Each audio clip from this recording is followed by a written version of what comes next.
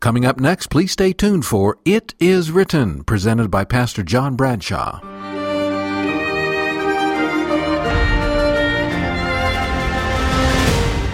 This is It Is Written. I'm John Bradshaw. Thanks for joining me. It's a great American tragedy, really. Maybe the greater part of the tragedy is that this story is not entirely unique. But this is also the story of redemption, vindication, and ultimately, victory. There are roughly 1.4 million people in prison in the United States of America. There are another 750,000 in American jails. That's well over 2 million people incarcerated. 1/4 of all the incarcerated people in the world are in the United States. Now, there's no question people want and deserve safe communities. Those who fall foul of the law should pay their debt to society. Who would argue that? But what about those who are wrongfully convicted? Those who are sentenced to prison when they should not have been? Unfortunately, it happens. In the 1960s, professional boxer Reuben "Hurricane" Carter was convicted twice of a triple murder and spent 19 years in prison. But he was innocent. Kevin Strickland was imprisoned in 1979 after being found guilty of a triple murder. He was exonerated and freed from prison. In 2021, he spent 42 years in prison for a crime the justice system says he did not commit. Now, that's not to say the justice system always gets it wrong. That's simply not the case. But it does happen. And that it happens is a tragedy. In the beginning, I had no idea why Gil was in prison. You really don't ask people that while they're in prison. Sometimes they'll volunteer it. I had no idea why he was there or how long he was going to be in there. But as things unfolded, I learned that he had, at 22 years of age, had been convicted of murder and sentenced to life in prison. Gil is Gilbert Poole. Mr. Poole was charged with murder in 1988. In June of 1988, a Oakland County employee was murdered after he left a bar, and there were a handful of individuals in the bar that said he left with an unknown individual. They got descriptions from witnesses, they put composite drawings in the newspaper, they solicited information, interviewed witnesses, but none of that investigation led to a suspect, and the case went cold basically in July or August. So within a month or two of the murder, they had no further leads. Mr. Poole was living in Pontiac, Michigan in June of 1988, and he left the state shortly thereafter. He moved to North Carolina with his then girlfriend, Connie Cook, and it was Miss Cook who then, in November of 1988, reached out to the North Carolina police and told them that her boyfriend had confessed a murder to her that occurred in Pontiac. So that's how Mr. Poole became a suspect. He was subsequently arrested, extradited to Michigan. The detectives in the case solicited the assistance of a forensic odontologist by the name of Dr. Alan Warnick, who took dental impressions of Mr. Poole. He compared those impressions to what appeared to be a bruise or a bite mark. To this day, we don't know for sure if it was even a bite mark, but certainly a mark on the victim's arm. Dr. Warnick concluded that the mark on the victim's arm was made by Mr. Poole's teeth. So that was the second piece of evidence that was used against Mr. Poole at trial. And then finally, the girlfriend obviously came to trial, testified about the so-called confession, and witnesses in the bar who, again, had never, to this day, we have no reason to believe they've ever seen Mr. Poole in their lives, identified Mr. Poole in court as the individual who left the bar with the victim. Gilbert, thanks so much for joining me. I really appreciate it. You're welcome. I'm glad to be here. You are 22 years old. You're minding your own business, living in North Carolina. You'd been in Michigan. There's a knock at the door of your life. You are suspected of the murder of a man you'd never met. What does that do to you? Yeah, it takes you back, but at the time I had faith in the judicial system and figured it's going to be all right because the truth will come out and I'll be released. Yeah, I think it's pretty understandable you might have had faith in the judicial system, which thankfully works a lot of the time, but here's one of those times that failed spectacularly. You weren't at the bar where the unfortunate man had been. You'd not met him. The evidence didn't point to you. Right. And what goes through your mind when you hear the judge say, guilty, and we're sentencing you to life without the possibility of parole? You know, it's like the world stopped turning at that point. I didn't know what to do. Tears welled up inside me. I did not have anybody in the courtroom because there was no possibility I was going to be convicted. So I was standing alone, a long ways away from home. And I just couldn't believe it. There was no possibility I was going to be convicted. Well, Gilbert Poole couldn't have been more wrong. But he did have the right to appeal his conviction, and he did. So what happened when an innocent man appealed? And where was God in all of this? I'll tell you in just a moment.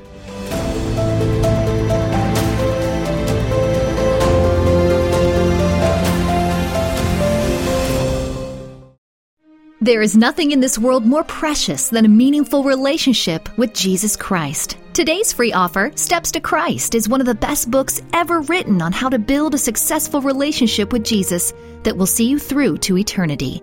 To receive your free copy, call 800-253-3000 or visit us online at iiwoffer.com. Get Steps to Christ today, 800-253-3000 or online at iiwoffer.com. Thanks for joining me on It Is Written. Charged with a crime he didn't commit, Gilbert Poole was sentenced to life in prison without the possibility of parole. We're going to learn that while he was in prison, Mr. Poole had a miraculous conversion experience, which ultimately helped change the course of his life. But of course, this was not the end of the story. He still had the appeals process to work through. Well, the appeals process was, in my mind, a joke because every step of the way, it failed. The attorney didn't file an appeal. His appeal that he was forced to file afterwards was lackluster at best. The courts would not address my issues that I was presenting, specifically as I was addressing them. They should be given leeway because it's a prisoner making his own pleadings at this point. But it just seemed like all my points were ignored, and they were using circular logic. It was just absolutely frustrating, and I don't know how anybody can navigate that without an attorney. Marla Mitchell-Cichone was the director of the Western Michigan University Cooley Law School Innocence Project. She spent 20 years working with Gilbert Poole on his case. Mr. Poole wrote to us in 2002, about a year after our clinic was started here at Cooley Law School, and our clinic was designed to do post-conviction work to assist prisoners who were claiming factual innocence. And the tool that we used at that time to prove innocence was post-conviction DNA testing. I've screened probably thousands of cases myself to try to hone in on do these individuals meet our criteria, because it's really more about meeting our criteria than it is, are they factually innocent, because we can't help everyone. We need to know, is there biological evidence that was collected that potentially we could find and test? And then more recently, were there forensic practices used in the case that we can challenge as unreliable? So in Mr. Poole's case, he had both. He had biological evidence that was collected at the time that, if tested, might identify someone other than Mr. Poole, who had never been identified through any forensic practice in terms of the biological evidence at the crime scene. And then later, the fact that his case involved a bite mark was very important. He would have been meeting our criteria given that in this particular case, the victim was murdered with a small knife. There was a chance that the perpetrator would have left his DNA behind at the crime scene. And so we would have been obviously interested in finding that evidence and DNA testing it. There's usually not one cause for a wrongful conviction. There's usually multiple causes. And Mr. Poole's case had a number of factors showing up as we gathered case materials that suggested that this is a potentially innocent person. Even though DNA evidence wasn't being used in trials in 1988, forensic evidence definitely was. At the crime scene, where a man lost his life, blood was discovered. Blood from the victim and blood from someone else. In 1988, the Michigan State Police Crime Lab evaluated those blood samples and identified a foreign blood sample. That is, blood that didn't belong to the victim of the crime and that didn't belong to Gilbert Poole. Now, that should settle it, right? Not right. That crucial evidence was not presented before the jury. And as problematic as that was, it got even worse for Gilbert Poole. So we all know from 8th grade science, right, that science is you do an experiment, you get results, and you can replicate those results consistently. Bite mark comparison in the context that we're discussing has never been science. Unfortunately, bite mark impression comparison has been used in probably thousands of cases, and it probably wasn't until the mid-2000s when the National Academy of Sciences clarified that this was not reliable science and should not be used for the purpose of identifying a particular person or linking a particular person to a crime scene, which is exactly what was done in Mr. Poole's case. He essentially told the jury without a doubt, without a human doubt really, those impressions were made by Mr. Poole. That type of testimony would not be permitted by today's standards. And it was, in Mr. Poole's case, the only evidence that tied him to the crime scene. This case is a lot about the backstory, meaning the key time frame and where the storyline began was in a bar on a Sunday night. But what happened a few miles away from that, in a somewhat of an abandoned area, and no one witnessed this crime. So the only individual and the only witness that linked Mr. Poole definitively to the crime scene was Alan Warnick. If you were a juror and you heard that some individuals are identifying the man sitting at the counsel table, an ex-girlfriend who's saying he admitted this to her, a dentist, someone who had a medical education, say that without a doubt it was Mr. Poole's teeth marks, most jurors would find that evidence very compelling. And obviously it was very damaging to Mr. Poole.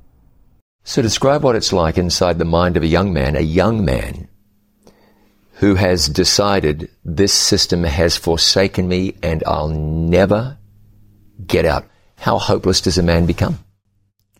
Well, it's beyond hopeless.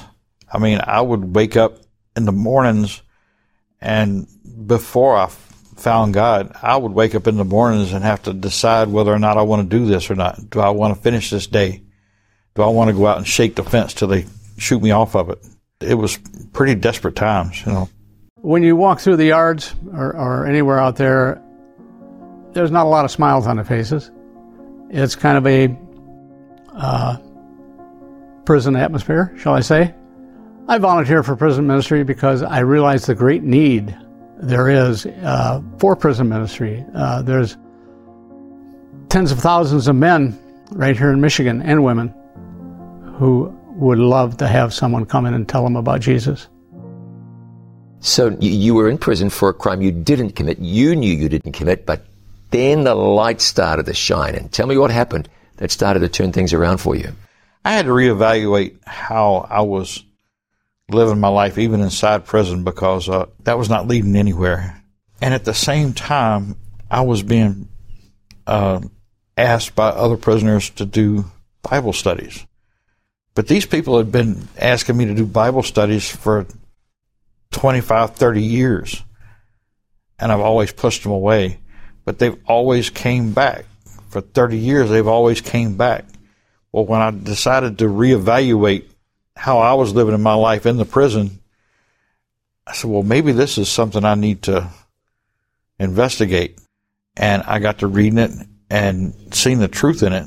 Things started changing. I gave up on my case and I turned it over to God. I said, I'm done. If you want me out, I'll be out.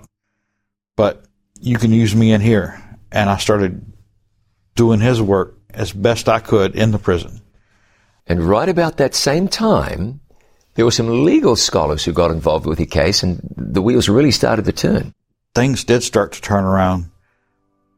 There was a new development in DNA testing that allowed them to take a closer look at the DNA evidence that they had, and we came up with new evidence that excluded me from the crime.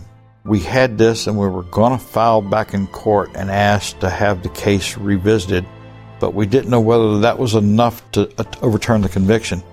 That in itself, in isolation. But then something else happened. The state attorney general's office started a conviction integrity unit that covered my county. My lawyer submitted the application to them with the new evidence that we just got, and my case was the first case that they actually vetted, and they went through it for an entire year. And at the end of that year, they decided that I was wrongfully convicted. When it came to the day to walk him out of prison, not only were we so ready and happy and thrilled, but it was sorry, I'm getting choked up now, but it was a great day. It's like, it's so much hard work. There's so many letdowns. He's such a good person. So the day that he walked out, we had everything in place for him, and it was a beautiful day. As I watched Gil walk across the grass towards the pavilion, it was a extremely emotional moment for me. And for a lot of people, there were a lot of tears flowing at that moment. I kind of stood back and let everybody else in the media go crazy. I was standing back 4 or 5 feet, and Gil finally laid eyes on me. He says, "Rod," and we embraced. I was walking on air. Didn't know what to do, wide-eyed. If you can imagine going to an amusement park for the first time and just seeing all the wonders around you. I didn't know what to do, didn't know how to use a cell phone. I'd never seen a cell phone before. I'm able to help others by staying involved in the system, staying involved with the attorneys, staying involved with the state of Michigan and their forensics committees, giving my testimony to them so they can help stop some of the wrongful convictions. Joined a band of other exonerees in the National Organization of Exonerees. We've taken up the task of helping others that are wrongfully convicted try to get out, and once they're out, helping them transition into society. There's endless work to be done. Bad things happen to good people. And it could be me, it could be you, it could be anybody walking down the street that fall a victim to somebody trying to solve a crime. Are you angry about what's happened? No. It's, I was mad at the courts, when they wouldn't hear my appeals. I was mad at my attorneys when they wouldn't come see me or wouldn't present the issues that I wanted. But I've had a whole different attitude that I don't want to be angry anymore. That's all behind me. I'm tired of being mad. Nobody likes to be mad. So when I wake up in the morning, I try to find the good in the day and to find the best things I can do today for me and the people around me. But really, it's not about me. It's about the people around me and what I can leave behind. Now, you could say that there are more people stuck in prison than we realize. And this affects you and everyone you know. We'll look at that in just a moment.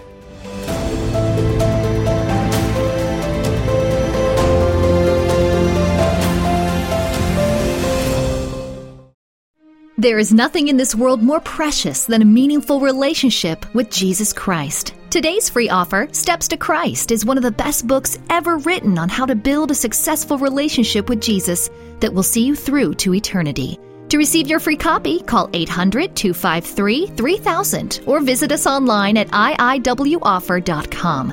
Get Steps to Christ today, 800-253-3000 or online at iiwoffer.com.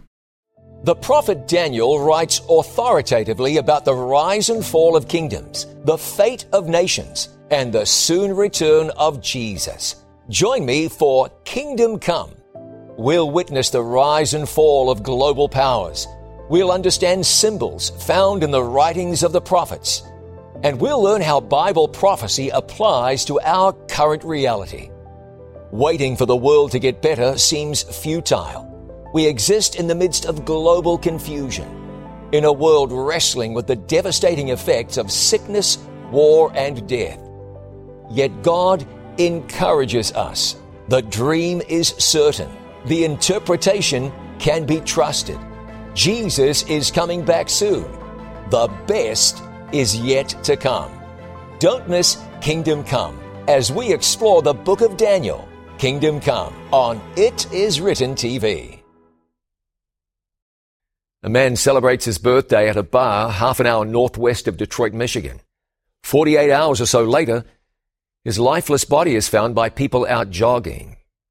2 days after Christmas, that's more than 6 months after the tragic murder, Gilbert Poole was arrested after his then-girlfriend went to police. After being extradited to Michigan, tried and convicted of murder, he was sentenced to life in prison without the possibility of parole. What sealed his fate was expert testimony from a dentist who claimed it was a virtual certainty that Mr. Poole left a bite mark of some kind on the victim's body. The science the dentist used is no longer admissible in a court of law. It's what you'd call junk science. But it was enough to put Gilbert Poole away for what turned out to be more than half his life. The Innocence Project at the Western Michigan University Cooley Law School took up Mr. Poole's case.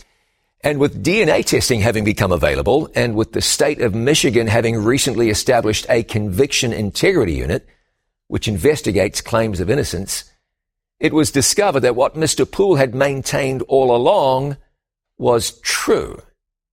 Gilbert Poole had nothing whatsoever to do with that terrible crime committed in 1988.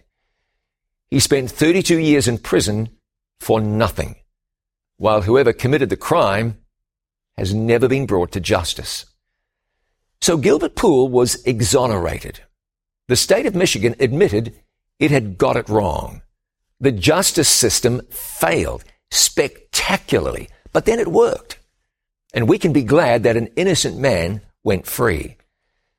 But what about guilty people going free? That's where you fit right into this picture. The Bible tells us that all have sinned and come short of the glory of God. That's you, me, your neighbors. All have sinned. The consequence of that? Well, the same book says that the wages of sin is death. That's more than a life sentence. That's an eternal sentence. After the fall of Adam and Eve in the Garden of Eden, death came to the world as a consequence of their sin. Sin separates from God, and it brought death to the world. And there's no way back from that. Science cannot help you. Money cannot help you. Ingenuity can't come to your aid. Sin leads to spiritual death, eternal death, and everyone has sinned. We're all guilty. But there's hope in one place. For God so loved the world that he gave his only begotten Son, that whosoever believeth in him should not perish, but have everlasting life. John 3:16. The Bible says that Jesus is the propitiation for our sins, and not for ours only, but also for the sins of the whole world. The propitiation, the atoning sacrifice. God pardons the guilty. God forgives sin. Sinners are nothing like the Gilbert Poole of this tragic tale. He was an innocent man. He did not commit the crime. He was released from prison. Sinners did commit the crime and are released from the prison house of sin. The apostles were released from prison in Acts 5. Peter was escorted from prison by an angel in Acts 12. The prison cell that Paul and Silas were detained in miraculously opened in Acts chapter 16. God's telling you something. He's in the business of setting people free, liberating people from the prison of sin. Your guilt isn't the question. That's beyond question. But God forgives the guilty, declares them innocent, and frees everyone who believes. Frees them from sin. That's God's will for you. You'd rather be free, wouldn't you? In an earthly court, we try the accused, sentence the guilty, and free the innocent. Before God, we're all guilty. But for those who place their faith and trust in Jesus and believe in his death, Jesus is the way out. He's the only way out of sin. And he offers you everlasting life. If we confess our sins, he is faithful and just to forgive us our sins and to cleanse us from all unrighteousness. Gilbert Poole was released from prison because he was innocent. You're not. You're guilty of sin. But God says he will forgive us freely, no matter the life you've lived or are living, no matter the mistakes you've made. When Jesus comes into your life, God looks at you and says, not guilty.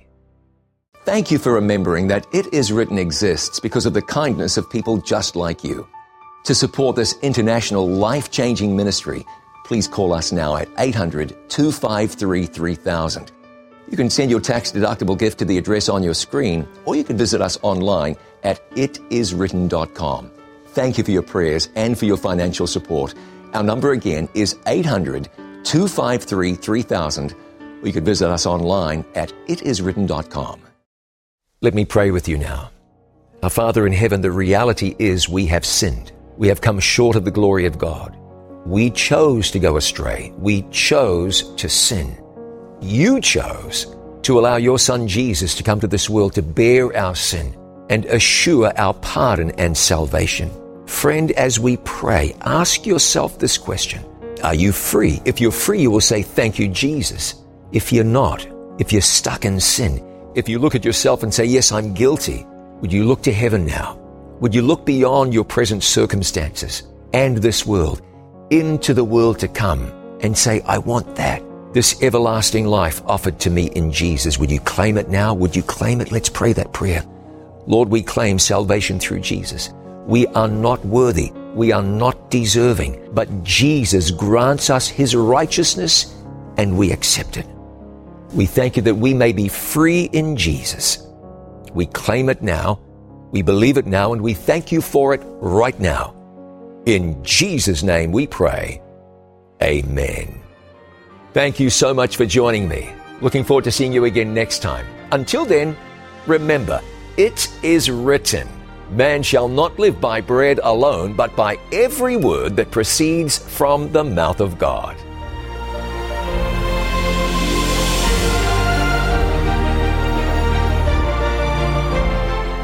You've been listening to It Is Written, presented by Pastor John Bradshaw. We hope you have been blessed and that your faith in God has been renewed. Join us again next week at the same time on this station for It Is Written with John Bradshaw. This program was produced by It Is Written, all rights reserved.